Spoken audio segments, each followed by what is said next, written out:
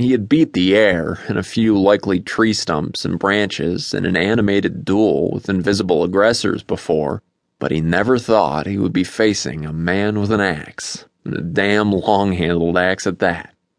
In his imagination, he had fought off invisible aggressors with bowie knives and tomahawks, but what was facing him now had some considerable reach to it, and a crazy man in back of it.